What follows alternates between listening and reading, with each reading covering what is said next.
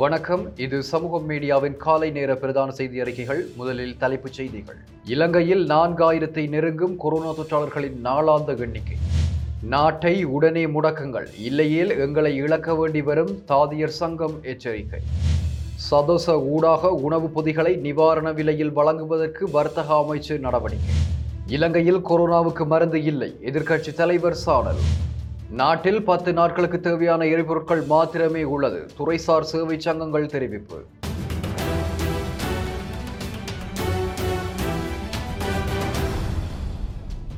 நாட்டில் மேலும் 3793 பேருக்கு கொரோனா தொற்று நேற்று மாலை வரை உறுதி செய்யப்பட்டுள்ளதாக சுகாதார அமைச்சின் தொற்று நோயியல் பிரிவு தெரிவித்துள்ளது.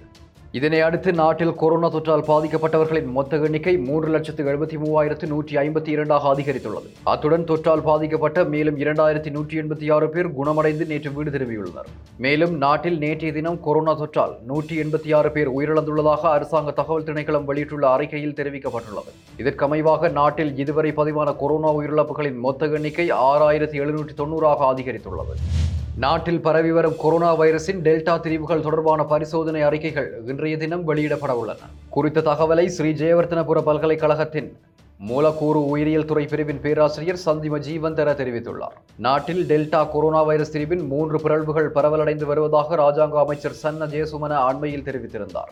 SA-222V, SA-701S மற்றும் SA-1078S ஆகிய டெல்டா வைரஸ் திரிவின் 3 பிறழ்வுகள் கண்டறியப்பட்டிருப்பதாக ராஜாங்க அமைச்சர் குறிப்பிட்டிருந்தார். இதனை அடுத்து குறித்த டெல்டா பிறழ்வுகள் தொடர்பான பரிசோதனைகளை ஸ்ரீ ஜெயவர்த்தனபுர பல்கலைக்கழகம் ஆரம்பித்திருந்தமை குறிப்பிடத்தக்கது. இலங்கையில் எதிர்வரும் நாட்களுக்கு எரிபொருளுக்கான தட்டுப்பாடு ஏற்படும் சந்தர்ப்பங்கள் உருவாகியுள்ளதாக தெரிவிக்கப்பட்டுள்ளது. குறித்த தகவலை கனியவள தேசிய சேவையாளர் சங்கத்தின் இணைப்பாளர் ஆனந்த பாலித்த குறிப்பிட்டுள்ளார். கொழும்பில் நேற்று இடம்பெற்ற ஊடகவியலாளர் சந்திப்பில் கலந்து கொண்டு கருத்து தெரிவிக்கும் போதே அவர் இவ்வாறு தெரிவித்துள்ளார். தற்போது 11 நாட்களுக்கு போதுமான டீசல் இருப்பில் உள்ளதாகவும் 10 நாட்களுக்கு போதுமான பெட்ரோல் மாத்திரமே இருப்பில் உள்ளதாகவும் அவர் சுட்டிக்காட்டியுள்ளார். 1998 ரூபாய் பெறுமதியுடைய 20 அத்தியாவசிய பொருட்கள் உள்ளடங்கிய பொதியொன்றினை சதோச ஊடாக எதிர்வரும் 2 வாரங்களுக்கு விநியோகிப்பதற்கு நடவடிக்கை எடுக்கப்பட்டுள்ளதாக வர்த்தக அமைச்சர் பந்துல குணவர்த்தன தெரிவித்துள்ளார். 1998 என்ற இலக்கத்திற்கு அழைப்பினை ஏற்படுத்தி தகவல் வழங்குபவர்களுக்கு குறித்த நிவாரண பொதி வீட்டுக்கே கொண்டு வந்து தரப்படும். அத்துடன் 2600 ரூபாவுக்கும் அதிக பெறுமதியுடைய 20 அத்தியாவசிய பொருட்களே இந்த நிவாரண பொதியில் உள்ளடக்கப்பட்டுள்ளதாகவும் அமைச்சர் குறிப்பிட்டுள்ளார். ஹட்டன் நகரத்தில் மக்கள் நீண்ட வரிசையில் நின்று எரிவாயு சிலிண்டரை கொள்வனவு செய்து சென்றுள்ளனர். ஹட்டன் நகரத்தில் 10 நாட்களுக்கு பின்னர் சமையல் எரிவாயு வர்த்தக நிலையங்களுக்கு நேற்று கொண்டுவரப்பட்டுள்ள நிலையில் மக்கள் நீண்ட வரிசையில் எரிவாயுவை கொள்வனவு செய்வதற்கு காத்து நின்றுள்ளனர். எனினும் அனைத்து வாடிக்கையாளர்களுக்கும் கோரிக்கைக்கு ஏற்ப எரிவாயுவை பெற்றுக்கொள்ள முடியவில்லை. இதனால் எரிவாயுவை கொள்வனவு செய்வதற்காக காத்திருந்த சிலருக்கு எரிவாயு கிடையாமையால் குறித்த பகுதியில் சலசலப்பு ஏற்பட்டுள்ளது. இந்த நிலையில் எரிவாயு நிறுவனத்தால் நேற்று 75 சிலிண்டர்கள் கடைகளுக்கு வழங்கப்பட்டதாகவும் அவற்றை பலருக்கு வழங்க முடியாத நிலை ஏற்பட்டுள்ளதாகவும் விற்பனையாளர் தெரிவித்துள்ளார். நாட்டின் கொரோனா பாதிப்பினை உணர்ந்து ஒரு சில பகுதிகளில் உள்ள வர்த்தகர்கள் தங்கள் வர்த்தக நிலையங்களை மூடியுள்ளமை வரவேற்கத்தக்க விடயம் என இராணுவ தளபதி ஜெனரல் சவேந்திர சில்வா தெரிவித்துள்ளார். தற்போதைய நிலையினை கருத்தில் கொண்டு வர்த்தகர்கள் தங்களின் வர்த்தக நிலையங்களை சுயமாக மூடியுள்ளமை வரவேற்கத்தக்கது. எனினும் சாதாரண மக்களுக்கு பாதிப்பு ஏற்படாத வகையில் செயற்படுவது அவசியமாகும். சிறு வியாபார நடவடிக்கைகளின் ஊடாக தங்களின் வாழ்வாதாரத்தை முன்னெடுத்து செல்லும் மக்கள் குறித்தும் சிந்தித்து செயற்பட வேண்டும் எனவும் இராணுவ தளபதி குறிப்பிட்டுள்ளார். 40 அத்தியாவசிய மருந்துகளுக்கு நாட்டில் தட்டுப்பாடு ஏற்பட்டுள்ளதாக எதிர்க்கட்சித் தலைவர் சஜித் பிரேமதாச தெரிவித்துள்ளார். கொரோனா மற்றும் நிமோனியாவுக்கு தேவையான மருந்துகளின் பற்றாக்குறை உட்பட சுமார் 40 அத்தியாவசிய மருந்துகளுக்கு நாட்டில் பற்றாக்குறை ஏற்பட்டுள்ளதாக அவர் தெரிவித்துள்ளார்.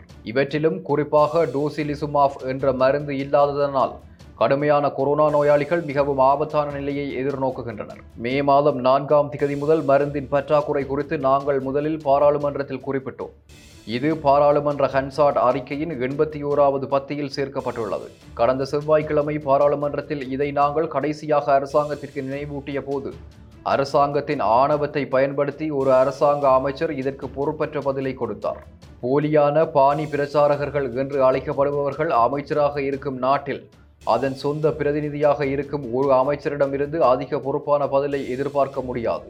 ஆனால் அவர்களின் மனிதாபிமானமற்ற பொறுப்பற்ற தன்மையால் நாட்டில் உயிர்கள் இழக்கப்படும் வரை எங்களால் காத்து கொண்டிருக்க முடியாது என தெரிவித்துள்ளார். பாடசாலை கல்வியை இடைநடுவே கைவிடும் சிறுவர்களை முதலில் காப்பாற்றுவதே முதல் கட்ட கடமை என புதிய கல்வி அமைச்சர் தினேஷ் குணவர்தன தெரிவித்துள்ளார். கல்வி அமைச்சராக உத்தியோகபூர்வ கடமைகளை நேற்று பொறுப்பேற்ற பின்னர் அவர் கருத்து வெளியிடும் போதே அவர் இவ்வாறு தெரிவித்துள்ளார். கல்வித்துறையில் பல சவால்கள் எழுந்துள்ள நேரத்தில் கல்வி அமைச்சின் பொறுப்பை நான் ஏற்றுள்ளேன். மாணவர்கள் மற்றும் அவர்களின் பெற்றோரின் விருப்பங்களை நிறைவேற்ற உதவுவது கல்வி அமைச்சின் பொறுப்பு. அறிவு என்பது துறையில் மிக உயர்ந்த ஆதாரமாகும். சமூகத்தில் உள்ள வேறு எந்த வளங்களும் அளிக்கப்படும். ஆனால் அறிவின் வளம் அளிக்கப்படாமல் நாளுக்கு நாள் புதுப்பிக்கப்படுகிறது. இதனால் தான் கல்வி அமைச்சு மிகவும் மதிக்கப்படுகிறது. எங்கள் குழந்தைகள் பலர் இடைநடுவே பள்ளியை விட்டு விடுகிறார்கள். அவர்களை காப்பாற்ற வேண்டும் என தெரிவித்துள்ளார். நாட்டின் நிலைமைகளை கட்டுப்படுத்தாவிட்டால் அரசு சுகாதார பணியாளர்களை இழக்க நேரிடும் என தாதியர் சங்கம் தெரிவித்துள்ளது. தற்போதைய கொரோனா பரவல் காரணமாக சுகாதார பணியாளர்கள் பாதிக்கப்படுகின்றனர். இதன் காரணமாக மருத்துவமனையில் அனுமதிக்கப்படுபவர்களுக்கு சிகிச்சை வழங்குவதற்கு சுகாதார பணியாளர்கள் இல்லாத நிலை ஏற்படலாம். விடைகளை காணாவிட்டால் நிலைமை பாரதூரமானதாக மாறலாம். சிலர் தெரிவிப்பதைப் போல மருத்துவமனைகளையும் பிரேத அறைகளையும் அதிகரித்து பிரயோசனமில்லை. தற்போதுள்ளவற்றை சிறப்பாக நிர்வகிப்பதே அவசியம் என சங்கம் மேலும் தெரிவித்துள்ளது. ஆப்கானிஸ்தானில் தலிபான்களின் அரசாங்கத்தினை அவசரப்பட்டு இலங்கை அங்கீகரிக்க கூடாது என முன்னாள் பிரதமர் ரணில் விக்ரமசிங்கே தெரிவித்துள்ளார். ஆப்கான் மீண்டும் பயங்கரவாதத்தின் மையமாக மாறும் ஆபத்துள்ளது. காபூலில் உள்ள தூதரகத்தை இலங்கை மூட வேண்டும். ஆப்கானிற்கான பயணங்களை கட்டுப்படுத்த வேண்டும். பாமியன் புத்தரின் சிலையை அழித்தது தலிபான்களே என்பதனை அனைவரும் அறிவார்கள். தலிபான் ஆப்கானை ஆட்சி செய்த காலத்திலேயே செப்டம்பர் 11 தாக்குதலிற்கு காரணமான அல்-கொய்தா உட்பட பல ஜிஹாத் மற்றும் பயங்கரவாத அமைப்புகள் செயற்பட்டன. புதிய தலிபான் அரசாங்கத்தின் கீழ் ஆப்கான் மீண்டும் பயங்கரவாதிகளும் ஜிஹாத் தீவிரவாதிகளுக்குமான தளமாக மாறக்கூடும் என அவர் சுட்டிக்காட்டியுள்ளார். இலங்கையின் தேசிய கபடி அணியின் முதற்கட்ட தெரிவில் அம்பாறையின் நிந்தவூர் மாவட்டத்திலிருந்து 3 இளைஞர்கள் தெரிவு செய்யப்பட்டுள்ளனர். நிந்தவூர் மதீனா விளையாட்டுக் கழகத்தின் வீரர்களான அஸ்லம் சஜா, HMM ஹாலிஸ், AA அப்லால் ஆகியோரே இவ்வாறு தெரிவு செய்யப்பட்டுள்ளனர். சீனாவில் எதிர்வரும் 2022ஆம் ஆண்டு அக்டோபர் மாதம் இடம்பெறவுள்ள 19வது ஆசிய மட்ட விளையாட்டுப் போட்டியில் கபடி போட்டிக்காக வீரர்களை தயார்படுத்தும் வேலைகள் ஆரம்பிக்கப்பட்டுள்ளன. இந்த நிலையில் இலங்கை கபடி சம்மேளனத்தினால் விளையாட்டு அமைச்சின் உள்ளக அரங்கில் கடந்த 14ஆம் திகதி இடம்பெற்ற முதற்கட்ட கபடி வீரர்கள் தெரிவில் குறித்த 3 தெரிவு செய்யப்பட்டுள்ளனர். மேலும் குறித்த வீரர்களில் அஸ்லம் சஜா, HMM ஹாலிஸ் ஆகியோர் சர்வதேச ரீதியாக இடம்பெற்ற கபடி போட்டிகளில் பங்கு பெற்றிருந்தமை குறிப்பிடத்தக்கது. ஒரு குறுகிய காலத்திற்கு நாட்டை முழுமையாக முடக்குவது பொருளாதாரத்தில் கணிசமான தாக்கத்தினை ஏற்படுத்தாது என எதிர்க்கட்சியின் பாராளுமன்ற உறுப்பினர் ஹர்ஷடி சில்வா தெரிவித்துள்ளார். இந்த முக்கியமான தருணத்தில் கொரோனா வைரஸ் தொற்றிலிருந்து உயிர்களை காப்பாற்றுவதில் அரசாங்கம் கவனம் செலுத்த வேண்டும். கொரோனா பரவலை கட்டுப்படுத்துவதில் அரசாங்கத்தின் எதிர்மறையான முடிவுகளால் மக்கள் கடுமையாக பாதிக்கப்பட்டுள்ளனர். அரசாங்கத்தின் பொருளாதார திட்டத்தில் உள்ள குறைபாடுகள் தற்போதைய பொருளாதார நிலைக்கு வழிவகுத்துள்ளன. கொரோனா வைரஸ் தொடர்பான தன்னிச்சையான முடிவுகளை ஆரம்பத்திலிருந்தே அரசாங்கம் எடுத்து வருகிறது. 1 மில்லியன் மக்கள் தொகையுடன் ஒப்பிடுகையில் கொரோனா இறப்புகளில் இலங்கை தற்போது உலகில் 3வது இடத்தில் உள்ளது என சுட்டிக்காட்டியுள்ளார். மன்னார் மாவட்டத்தில் உள்ள தேவாலயங்களில் திருப்பலிகளை நிகழ்த்துவதற்கு தடை விதிக்குமாறு மன்னார் மாவட்ட அரசாங்க அதிபர் திருமதி ஸ்டான்லி டிமல் கோரிக்கை விடுத்துள்ளார். நாட்டில் கொரோனா தொற்று அதிகரித்து வரும் நிலையில் அரசு மற்றும் சுகாதாரத்துறையினர் இறுக்கமாக சுகாதார நடைமுறைகளை அமுல்படுத்தியுள்ளனர். அதற்கமைவாக மத ஸ்தலங்களில் எவ்வித கூட்டு பிரார்த்தனைகளையும் மேற்கொள்ள தடை விதிக்கப்பட்டுள்ளது. இந்த நிலையில் மன்னார் மாவட்டத்தில் உள்ள கத்தோலிக்க தேவாலயங்களில் திருப்பலிகளை மேற்கொள்ள தடை விதிக்குமாறு கோரி மறைமாவட்ட ஆயரின் கவனத்திற்கு கொண்டு வந்துள்ளனர். இதனை அடுத்து திருப்பலிகள் மற்றும் வழிபாடுகள் அனைத்தையும் நிறுத்துமாறு ஆயர் பங்கு தந்தையருக்கு அறிவித்துள்ளார். மேலும் இந்து மற்றும் இஸ்லாமிய மதஸ்தலங்களிலும் மக்கள் ஒன்று கூடுவதை தவிர்க்க உரிய தரப்பினரின் கவனத்திற்கு கொண்டு வந்துள்ளதாகவும் அரசு அதிபர் தெரிவித்துள்ளார். இத்துடன் சமூக மீடியாவின் காலை நேர பிரதான செய்தி அறிக்கைகள் நிறைவடைந்தன. தொடர்ந்தும் சமூக மீடியாவோடு இணைந்திருங்கள். இது போன்ற பல செய்திகளை தெரிந்து கொள்ள நம்முடைய சமூக மீடியா யூடியூப் சேனலை சப்ஸ்கிரைப் செய்து அருகில் உள்ள பெல் பட்டனை கிளிக் செய்யுங்கள். மேலும் செய்திகளை உடனுக்குடன் தெரிந்து கொள்ள சமூகமீடியா.com என்ற இணையதளத்தின் வாயிலாக எங்களுடன் இணைந்திருங்கள்.